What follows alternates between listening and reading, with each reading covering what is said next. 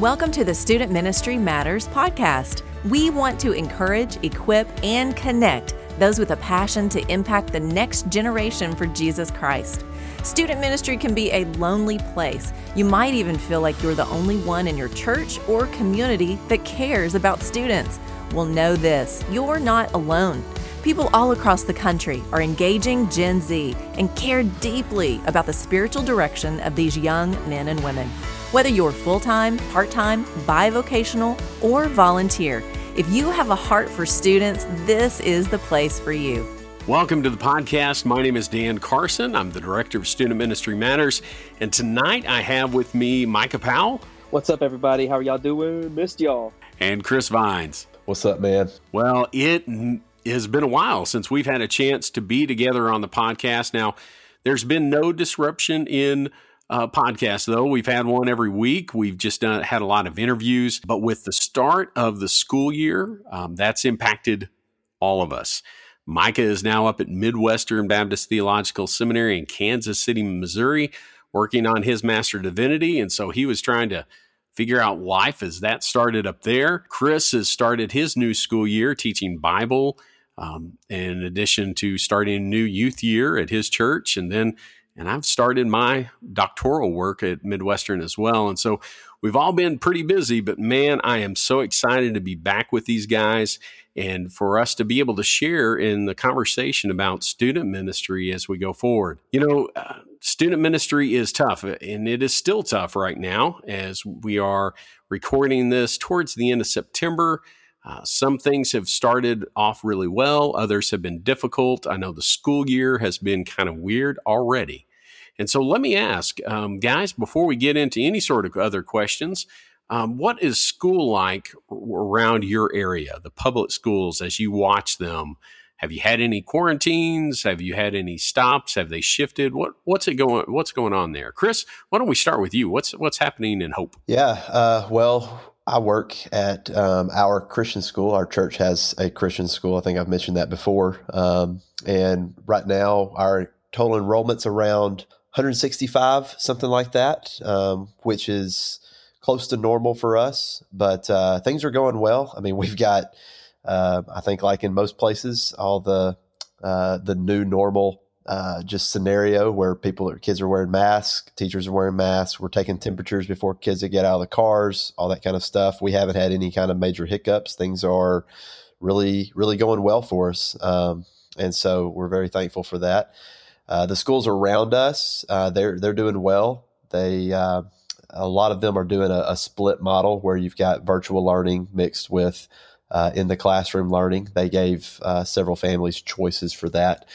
But all in all, I mean, nothing drastic, nothing too bad that's going on. There's no major closures or quarantines or anything like that. I think for the most part, people are they're ready to get back to a normal schedule, and they're doing what they can to make it work. It's just a hard time. Let's put it mildly as we try to figure out life, but most people want to be back at it. So I see students doing their best. I see teachers doing their best, administrators. One of the shepherd leaders at our church, he is the principal of a local elementary, and he has felt like he's had to juggle a lot of things, and they do.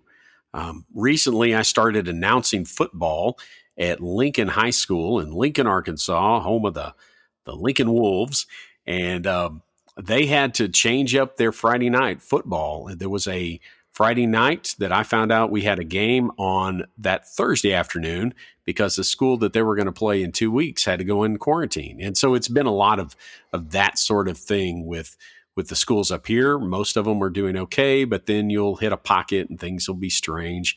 What about your student ministry, Chris? The student ministry is going well. We don't have large crowds, but we're not a big youth group anyway. But we're running probably about 50%. I would say is what we've got. I mean, tonight's Wednesday as we're recording this, and this was week 3 of us being back in person. It's going well. I mean, we've kind of changed up our format a little bit. We've moved it since the crowd is small. We've moved it to more of a around the table Bible study for the next few weeks, just as we kind of get back into the rhythm of things. But really, really excited to be with the kids and just be around them and see them in person. It's been great. Well, Micah, you are up in the Kansas City area. What are you hearing about the schools and the churches around your area? What's that looking like? Well, we're in a weird place because we're looking for a church. And that's just strange as like a pastor and student pastor. Like that is, I think Rachel are actually for the first time in our entire marriage, was of 11 years, we're looking for a church. Right. That's just strange and still boggles my mind a little bit. And so being able to visit churches has been really eye-opening to this pandemic and seeing how that's affecting churches and how it's affecting Christians. And we could spend a lot of time on this, but I'll just say this in passing and we can unpack it later if it needs to or in a later time. But I tell you what, man, Christians' faithfulness really comes out during stuff like this. What do you really fear, God or this thing?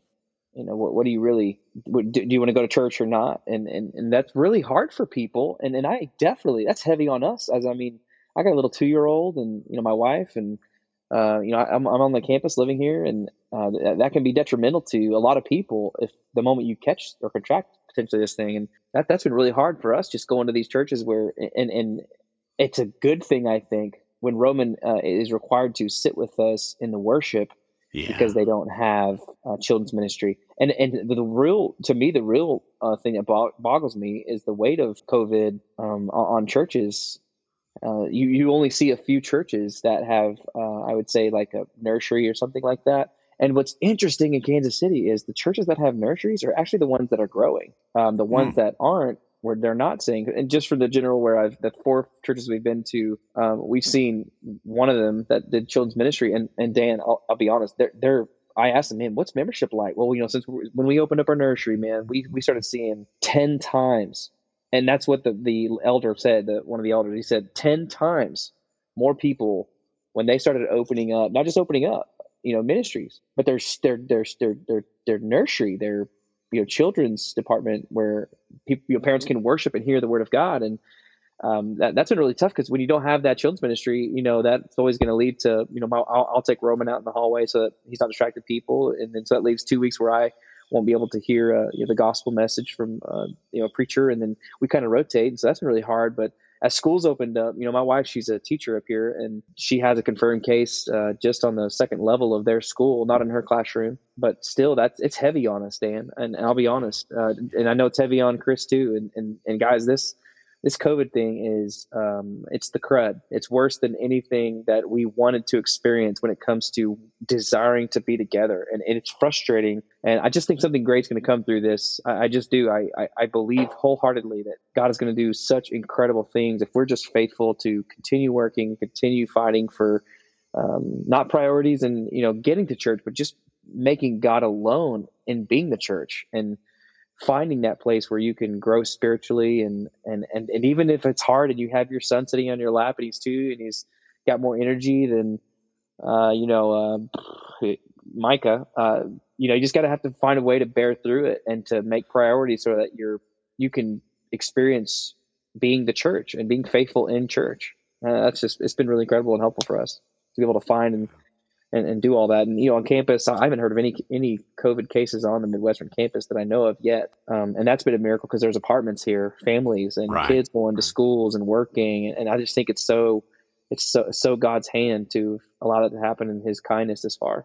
So, it's been really tough, but man, God's been faithful and kind. And so that's, we've been able to grow as a family because of this really isolated and interesting time. Isolated and interesting time. Yeah, I like that because this has been. It's really showing who our people are. It's showing who we are as churches, even our student ministries. There's a big struggle. I know that where I'm at right now, we can't get too far ahead of where our church is. So we aren't meeting.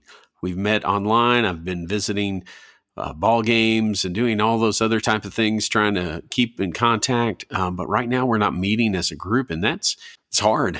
It really is. And I know that we've experienced a big drop off since pre-COVID numbers. And I know that there's always going to be that sort of descriptor, at least in the coming days, is what were your pre-COVID numbers and what are they on now, But it is something that we're all still having to deal with. I feel like we're going to have to deal with it for a while.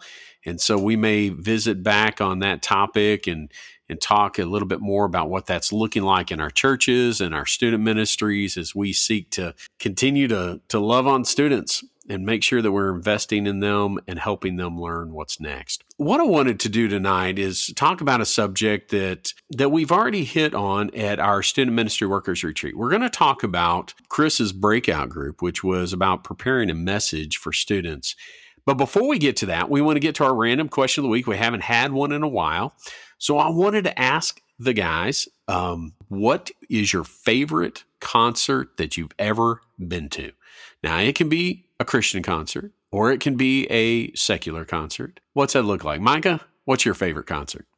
Well, I'm a music guy my whole life, man. I grew up down the road from a music store. So I was always going down to that thing to learn different instruments and to get to know different guys. And so music's been such a huge part of my life and really a key time for me at Central Baptist in Conway when I had to go there for music. And I met my wife through there as well. But music's a big part of our life. I'd say like to say, man, it's a huge part of our life. So probably one that we both enjoyed together was Justin Timberlake. I mean, he did a really good job. And you would think, man, I can't believe that, Micah. And I'm like, I know, I hear that for sure. But man, it was a clean concert. There was kids there. I think because of Trolls, that has actually influenced him in a way to not be just not a bad person, but just, saying things he shouldn't. And we really enjoyed that concert. He just is such a talented singer, man. And, really appreciated that he didn't drop any, not just bad things in general, but just clean speech and all that. But I think our Christian concert, probably Rachel and I's favorite Christian concert was Shane and Shane. He came by sometime through Central Arkansas a long time ago. And man, that was just an awesome concert. So talented. And it was funny because both those favorites guys, as you know, are very high singing individuals. Shane and Shane, being able to hear them, you hear them and you're like, man, he can hit them notes, and hearing them live was, I think, just as good. So yeah, those are probably one of my favorite, Christian artists, and then probably not a more secular artist. So love them both though. Well, my favorite concert of all time was back when I was in high school. I got to see the Beach Boys in concert, and no, I'm not that old, Chris. Wow. It was. Listen, I don't even have to say anything. I know, man. You just kind of incriminated yourself. You went. I mean, listen. I know. The majority it was incredible. It was right after the movie Cocktail had come out with Tom Cruise and Elizabeth Shue, and they did Kokomo. But in high school, my high school girlfriend got us tickets and drove me up to Branson because I was young enough. I didn't have my license yet. So, wow. Yeah, I know, date myself, but that was my favorite. Since Mike already opened up this door, we're going to talk about them both. That's the best secular concert. I'll remember that one forever. Now, I'm going to also date myself and kind of put myself in a weird place. I've seen a lot of good ones. Don't get me wrong. One of my favorites, though, was back when I was in college. I drove over to Williams Baptist College and got to see a guy by the name of Ray Boltz. Now, I don't know if you know who Ray Boltz is. Nice. He did a song called Thank You in the late 80s that was just powerful. He was a storyteller. His story itself has gone a direction that I'm not real thrilled about, but it was one of those really powerful concerts that just meant a lot. And it'll always mean a lot, even though he's made some choices with his life that's quite a bit different. So. Well, Chris, what about you? What are your favorite concerts? Taylor Swift. Gone to see Taylor Swift, and that's just enough said right there. I mean, what else do I need to say? I mean, it's T Swift. There's nothing else to say. The silence. I mean, you cannot make fun of Dan, Chris. Like, Dan, you're so old. What do you like? I like Taylor Swift. Listen, yeah, I'm telling you right now. And I like Barney. I'm gonna tell you right now. We've got listeners out there, and they're nodding their heads with me right now. They love Taylor Swift. In fact, they probably were listening to Taylor Swift before they switched over to this podcast. Yeah, in disapproval. So no. now I will let me clarify. And going no. Let me clarify. The concert that I went to see Taylor Swift. This was, by the way, I'm sure we could like talk all day about like how many concerts we've gone to. I haven't been to very many at all, and so this Taylor Swift concert that I went to was, I think, in 2010. So like we're talking about a much different Taylor Swift than what we've got in our world now. You know what I'm saying? So, but if that doesn't satisfy, in all honesty, another great concert, one that I think I enjoyed probably more than T Swift was, I went to see Need to Breathe, in, what was that little, it was like I think it was actually a bar, there in downtown Little Rock. But they had concerts, the Red Room or the Rev Room or something like that. Went to see, anyway, really cool. Rev Room. Is that what it's called, Micah? Yeah. So anyway, the Rev Room. There it was. But I think there was at one time a church in there. But anyway, that's beside the point. Need to Breathe was there, and man, it was awesome because it was a packed house, and I mean there was probably like, I don't know, 400 people in this little bitty space, and we're just like shoulder to shoulder, and yeah, just really fun stuff to be a part of that. I mean, it was really close quarters, fun times. Yeah. So T Swift, Need to Breathe. I like Shane and Shane too. I've just never seen them in person. So there you go. Well, I think between the three of us, we have probably seen the gambit of types of concerts.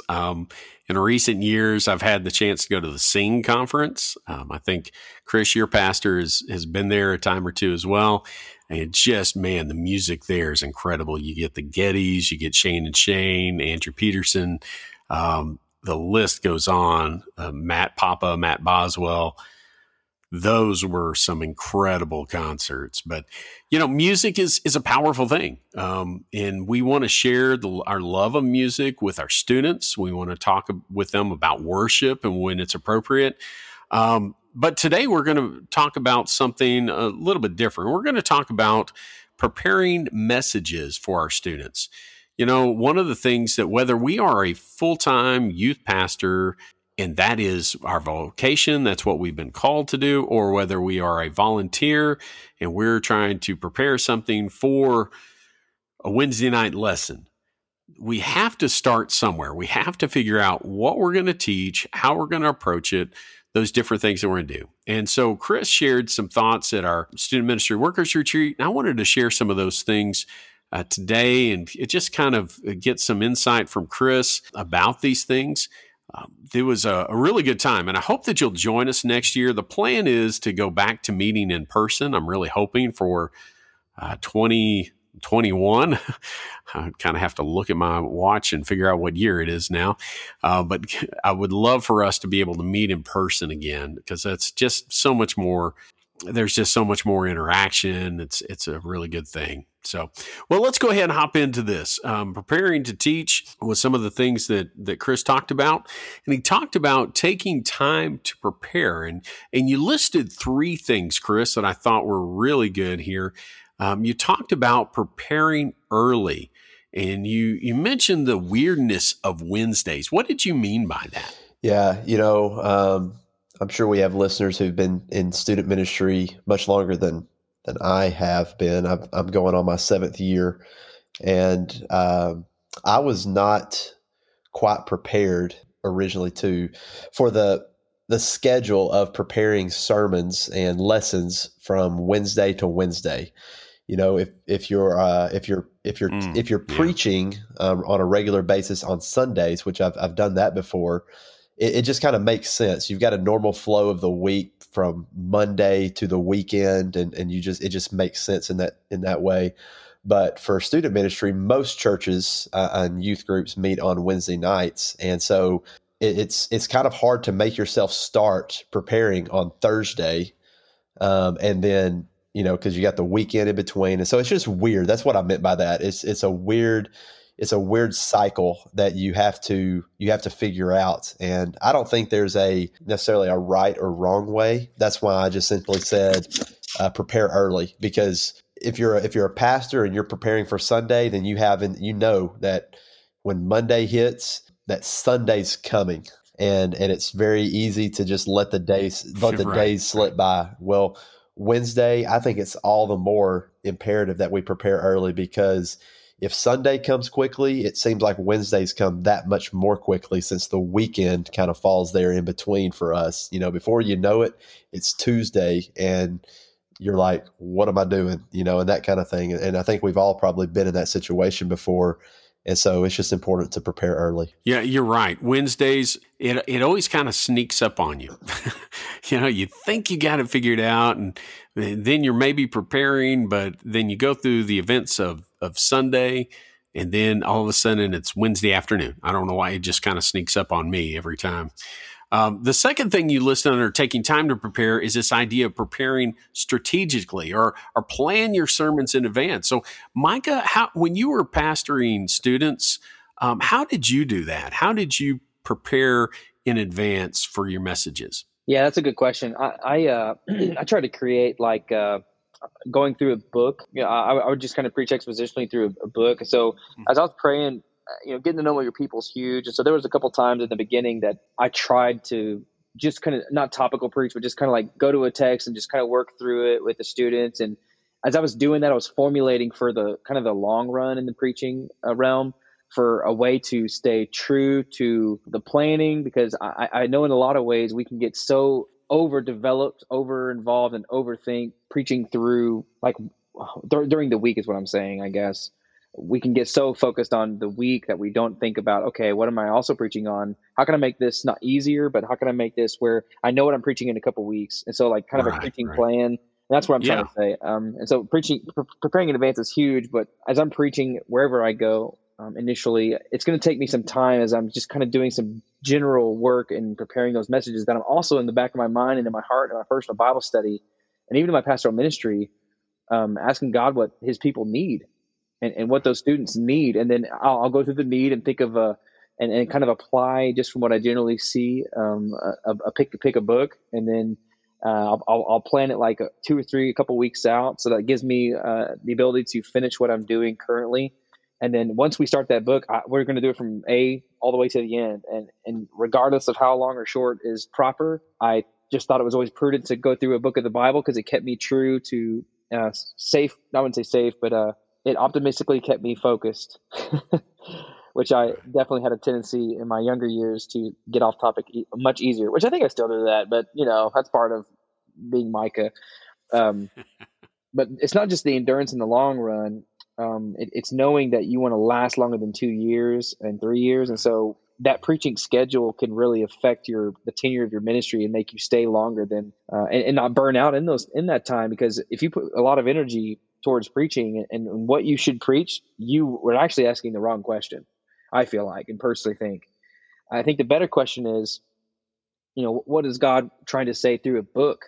What's he trying to say through John 3:16? Like, what's going on before that? What's going on after that? And how should that inform our preaching, and how many times should we go through it? And it also, one thing I think John MacArthur brings up in his book Pastoral Ministry, that was really helpful for me in preparation, is that when you preach through a book, it helps your ministry endure. It helps you have a longer tenure there. And I said that earlier, but another thing it helps you do in his book that he kind of lays out is it helps you stay on track. And it helps your people know that you didn't prepare a sermon for that person that made you mad during the week. Like, it kind of removes that from you and protects you from that, where you can kind of lean on the book of the Bible and lean on God and put that in his park and go, yeah, I knew that you had told me this struggle you're having, but this is just where we are in the book of John, right? Right. And so as I kind of selected a book about what I wanted to speak or whatnot, then I would try to just lay that out over the next couple of weeks and just kind of think to myself how long somebody could last in John. I didn't want to make it 5 years, right? But I definitely wanted to be able to be thorough in it, and that really helped me, because then I could start spending less stressed time and use that time wiser to prepare a focused sermon, knowing that when I preach one, I can build on it and go towards something else. Well, when we're looking at this idea of taking time to prepare, it is important to prepare early for the immediate. It's important to prepare early that strategic planning of thinking, okay, what is student ministry going to look like for if you can figure out your speaking and your lesson plan in general, not in specific, but in general for the years, man, that's fantastic. I think God can very much be a part of that process. I know that at my last church that I was serving, I had a 6-year plan because that's how long a student was going to be in my student ministry. And I wanted to say, okay, this year we're going to cover this area, this doctrine, or this thought, and then move on. And you could cover different books of the Bible. You could do it in any sort of order that you want, but you have a plan, and that takes a little bit of the stress off when you get to that, well, what are we doing next? And that can be really helpful. One of the things that Chris has under this taking time to prepare is this idea of preparing sincerely, this idea of using your own stuff. There's lots of curriculum, and it's valuable, especially if you are a bivocational guy or you're a volunteer and you don't have the time to pour into preparing lessons on your own. Use a curriculum as a guide, but there is so much value into digging into the Word. You gain so much when you're preparing to teach others, and it's coming from your heart to their heart, and it can be a really powerful thing. Well, what I want to do is to get into this how to prepare, and that's the kind of the bulk of what we want to talk about this evening. Chris has 6 things that I want us to hit on, and so I'm just going to read them and then let Chris, I want you to talk about each one, and Mike can chime in here as well. But the first thing you have is read the Word. What do you mean there, Chris? Man, I mean that we start with the Word of God. I believe we need to read it personally, but when we're preparing to teach, it's imperative that that's where we start. That we read the Word, we reread the Word, and we just soak it in, and so we get very familiar with the Word of God. So I guess we could say that this is. I'm not saying obviously to read the whole Bible, even though that's important, but in this particular context of sure. of preparing to teach, this is coming at the point where we've decided, okay, we're going to preach through, or we're going to teach through this passage of Scripture or this book of the Bible, and so we need to read it and reread it and be very familiar with it. Excellent. Well, number 2, you've got ask the Word good questions. So what are some good questions for us to ask the Word?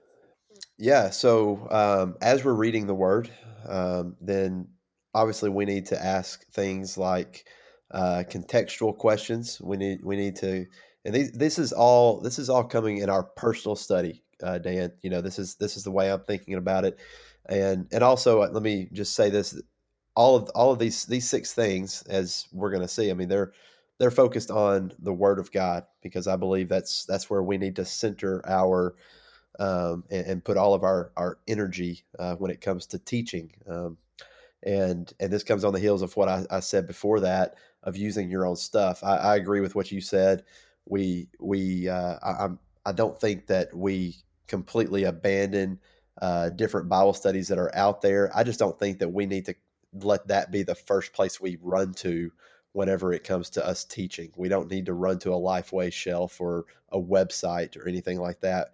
Rather, we need to run to the Word. So as we run to the Word, we read the Word, we ask the Word good questions. Those questions would be, what's the immediate context? Let's dig a little deeper and figure out some historical, biblical type stuff, original audience, just so that we have a better understanding of what is going on in the Word.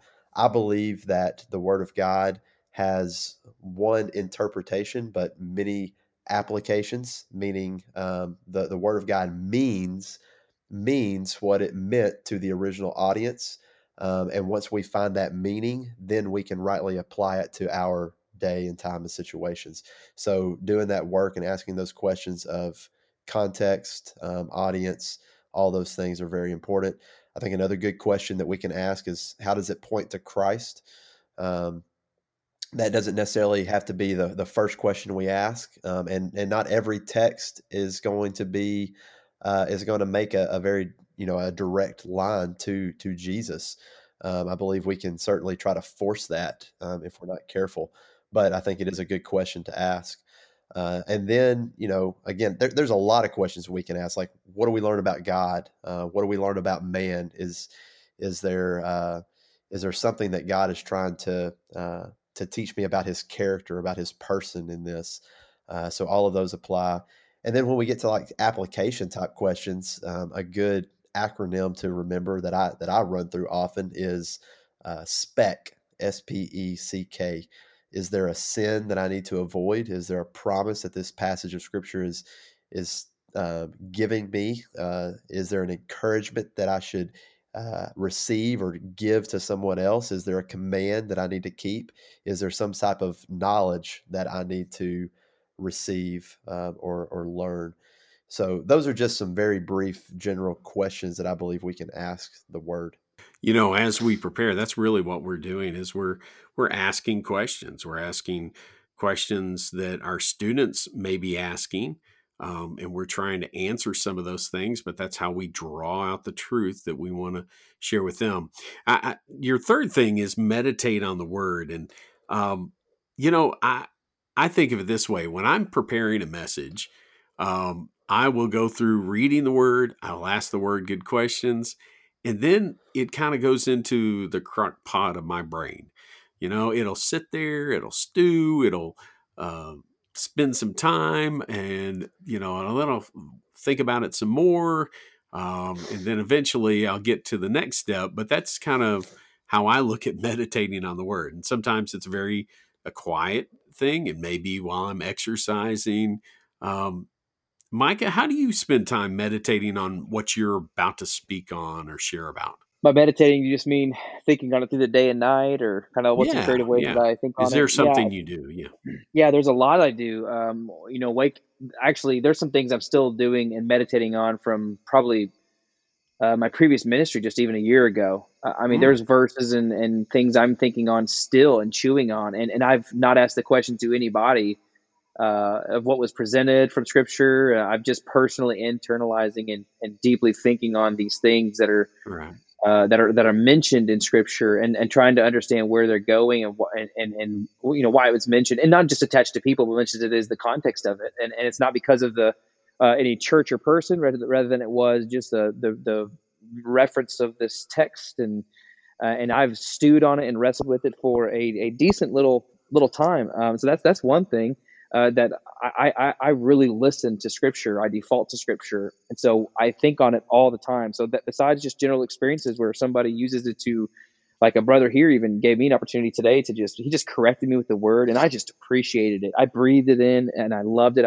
He prayed over me, and I had the ability to pray over him. So, to clean all this up on aisle 5 here and aisle Micah, I think thinking on things in your experiences that God draws to your attention, like experiences that you have in life when you think of a verse or hear a verse, thinking on that thing. And if the context is wrong, you heard the word of God. That's a blessing.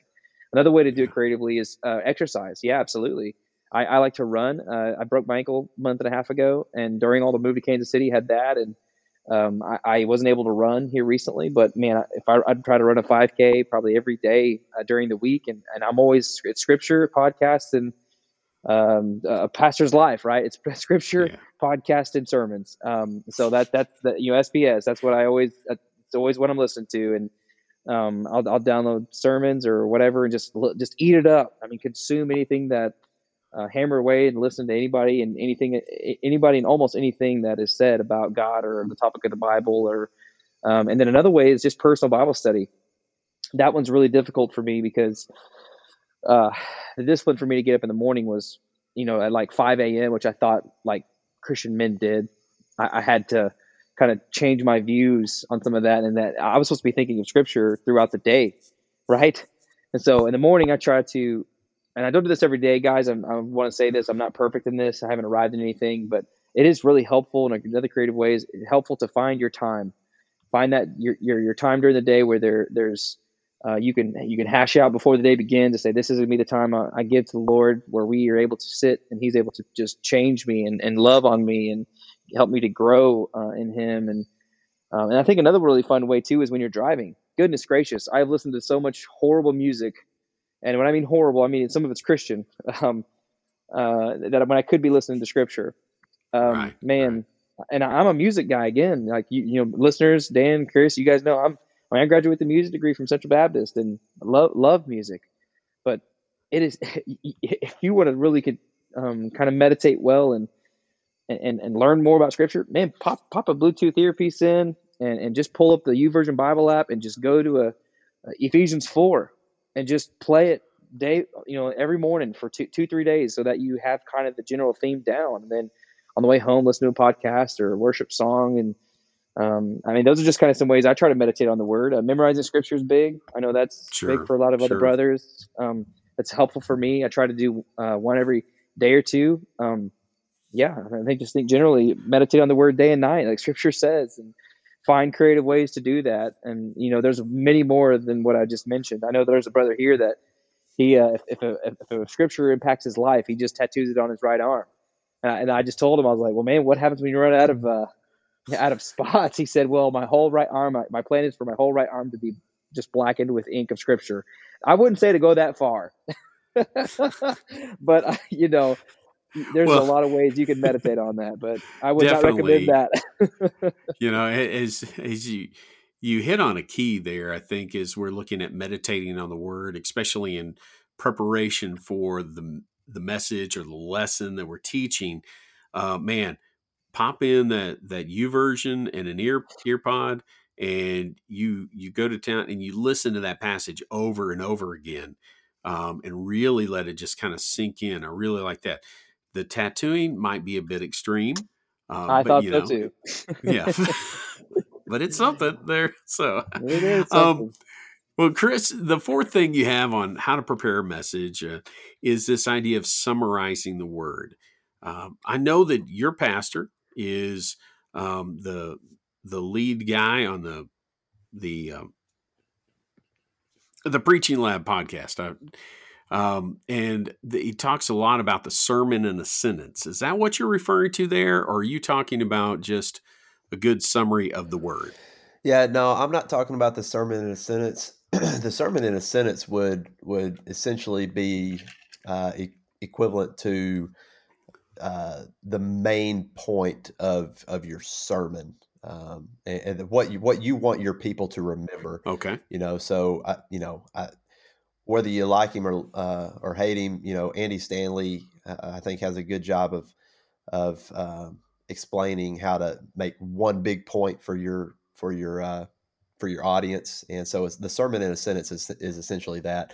The summarizing the Word, I believe it's important that as we have read the Word, as we've asked the Word good questions, as we've meditated on the Word, we come to this point where, for our own personal use, we're able to, if someone were to ask us, hey, what is this passage of Scripture about? Whether it be a chapter or whether it be just a few verses, that we're able to boil it down into a concise, 20 words or less summary statement. Now, is that always possible? Am I trying to make that a legalistic thing? Absolutely not. I'm not saying that if you can do it in 21 words that you failed. That's just my way of thinking about it. So it's just trying to be concise with it. I believe, if I can just back up real quick, because I wanted to say something about meditation on it. I believe this follows meditation, because as we've allowed the Word of God to just be mulled over in our minds, that's the way. The meditation is the way that it moves from our minds to our hearts. I love something that Thomas Watson once said. Thomas Watson said that a Christian's heart often grows cold because he does not take time to warm it by the fire of meditation. And that's just always has stuck with me. I love that. And it really is, when we meditate on God's Word, when we're not just reading it, we're not just asking good questions, that's important, but we're taking time to sit in silence and to ponder. We don't use that word very much anymore, but to ponder and to really think deeply about every word, maybe in that text, then it moves from our heads to our hearts. And I believe that's why Psalm 119:11 is saying, "For I've hidden your word, I've stored up your word in my heart so that I may not sin against you." Um, and I believe when we meditate on God's word properly, memorization just kind of follows. Um, but but yeah, so the summarizing the word, I believe that's just kind of a natural next step. At that point, where we understand, we've been illuminated by the Spirit to know what this text is about, and we're able to summarize. Excellent. Well, your next point is kind of right on target with what that sermon in a sentence is all about, explaining the word. So the main point of the text should be the main point of your sermon, your message. And that's totally it. God's word speaks for itself, and we should be able to use that and use it clearly so that our students can understand it. And so not that we get off on little tangents or tell a good old story about when we were kids, but so that they really understand God's word. You have mentioned that organize your explanation in a memorable way. Good old alliteration, is that what you use? Not all the time, but let's just admit it, man. I'm a Baptist. I was raised Baptist. I'm Baptist by conviction, and there's something about being Baptist that you naturally kind of flow toward alliteration. But no, I think there's something to be said about creatively forming your sermon in a way that people could remember it. I think that's one reason why people love Adrian Rogers. He had a way of just making his homiletical outline very, very simple and easy and memorable. And so I believe we take time to do that. If you notice something that as we've been going through this, everything that we've talked about in preparation has been on the personal level at this point. I did that on purpose because so often, as we've already kind of mentioned, if we aren't taking time to prepare, then we don't have time to do all of this. If we wait until Wednesday afternoon to get something together, then that's when we're gonna run to the internet and try to find some quick little lesson that we can fit together, or a YouTube video or something like that we can quickly just kind of throw something, and that's just too easy. Our students, they need more than that. They deserve more than that. Our families need more of that. Look, if we're in ministry, we've been called to shepherd, to lead, and so this is important. So I believe the preparation, we have to take time personally to do these things, to let the word grip us, so then we can start thinking about how to rightly explain it to our audience.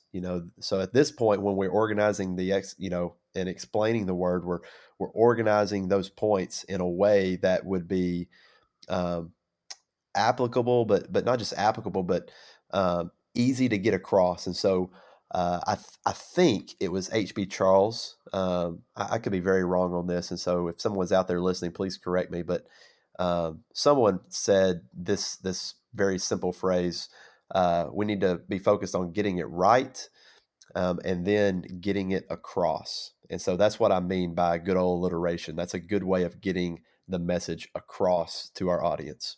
I love what you pointed out, that those first four are just all about you and you spending time in the scripture. And it's not something you can rush through. It's not like, oh, wait a minute, it's 3:00 on a Wednesday afternoon, youth group starts at 6, that you're really going to have time to get it all and to be able to give it to them.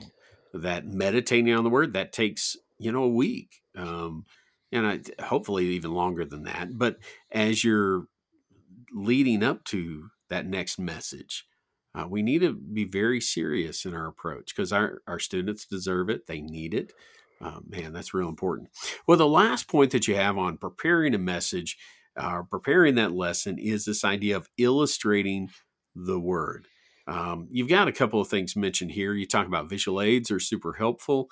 There's all sorts of things that you can do with that. You even mentioned considering object lessons, and a good word of warning, don't overdo it. And I completely agree with you. What I'm curious about is, what does a lesson time or a message time look like for you, Chris? When you're speaking to your students, do you use an overhead? Do you use a TV and AirPlay something, or do you just simply have them looking in the Word and maybe a notepad? What does that look like for you? Yeah, good question. Man, I wish I could say that I am Mr. Consistency in this one way or the other, but I'm really not. I honestly, this is a weakness for me. I'm not very good at visual aids and object lessons. It's not that I don't like them. I'm just naturally not good at that. I like personally, I like just having my eyes on the Word of God and trying to get kids to see things in the Word, and so um, that's a lot of the ways that I tend to I run to that, uh, but it's kind of a mixed bag, and so I can't say that this is how I always do it, but I do try to create PowerPoints so that they can follow along in a sermon outline. I think that's helpful. I try to incorporate videos or graphics to illustrate maybe a certain word or something like that along the way at times. One thing I've done in the past as well is I've created a little handout at the beginning of, or it's basically a bulletin, if you want to call it that, that has my sermon outline on the back of it. Um, so that kids can fill that in as they follow along. So I mean, I've tried several different things. I think all those things are helpful, um, and I would just say, uh, to those listening, find what's going to work best for your group, because I know that, like, I'm talking right now in the context of me preaching to my students, and I'm sure that we've got some listeners that are not preaching every single week, but maybe they're just sitting around a table and going through a Bible study. That's the youth group that I grew up in, and but I think this idea of visual aids, incorporating slides or different things like that, I think it could be helpful for students. That's great. Micah, as we get close to wrapping up and we're talking about preparing messages, do you have any final thoughts for the person out there who is trying to prepare a message for their students?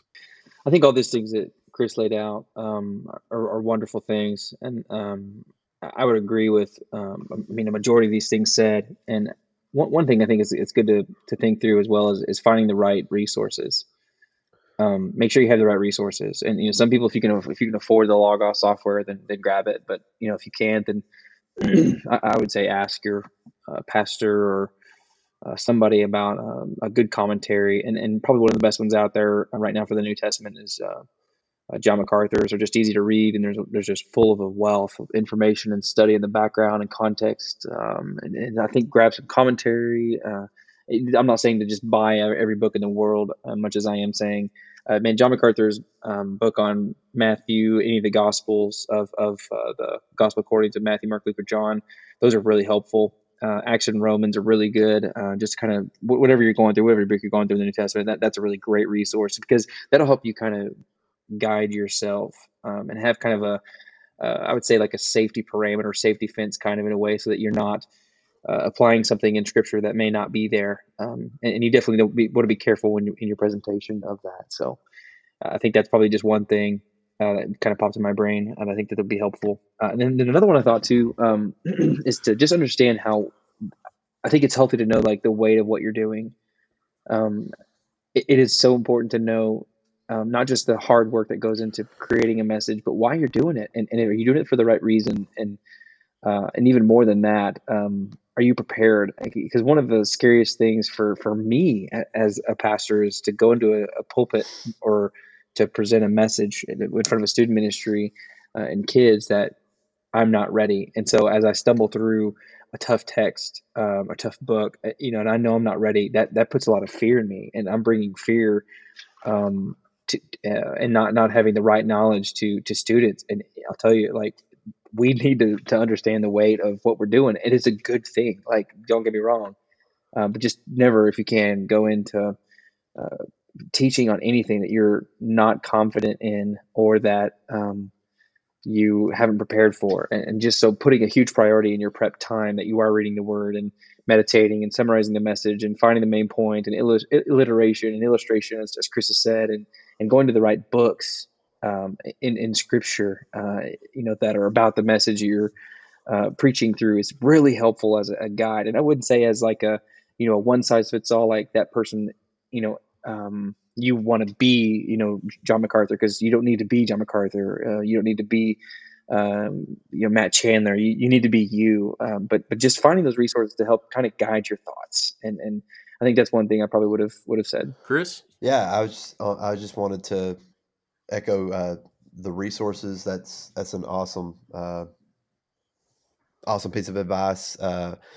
Dan, you've already mentioned our the guys we know over at the Preaching Lab. They did a podcast a few months ago about building a library. So I'd encourage our listeners to maybe find that. And it's very basic, very helpful for anybody who's in ministry, as far as just knowing where to start on what to put in their library. And then just a couple of books that have been helpful for me when it comes to preparing to teach. One is called Gospel Centered Youth Ministry. You can find this. This is kind of a compilation of different articles written. It's edited by a guy named, what's his name? I just went blank on his name. But you can find it on rootedministry.com. I'll think of his name here in just a second. But the other book is Speaking to Teenagers by Doug Fields and Duffy Robbins. That's a good book, helpful for just communication purposes. So anyway, I just wanted to toss that out there for anybody who might be looking for something to read on the subject.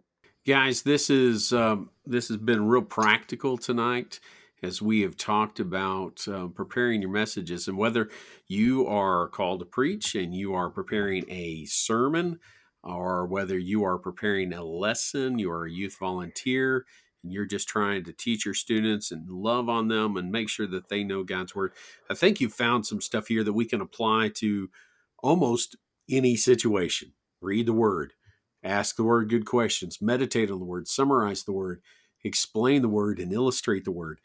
That's incredibly important as we go forward. We do these things. Why? Because we love students. We care about students. We want them to be transformed by the gospel. And they can only know the gospel if we speak to them, if we share with them, if they read it and they know it and they learn it. And why do we do all these things? Well, we do these things because student ministry matters. Thanks for listening to the Student Ministry Matters podcast. Get connected at studentministrymatters.com or follow us on Facebook and Instagram at Student Ministry Matters. Until next time, keep up the great work with your students, because the work matters.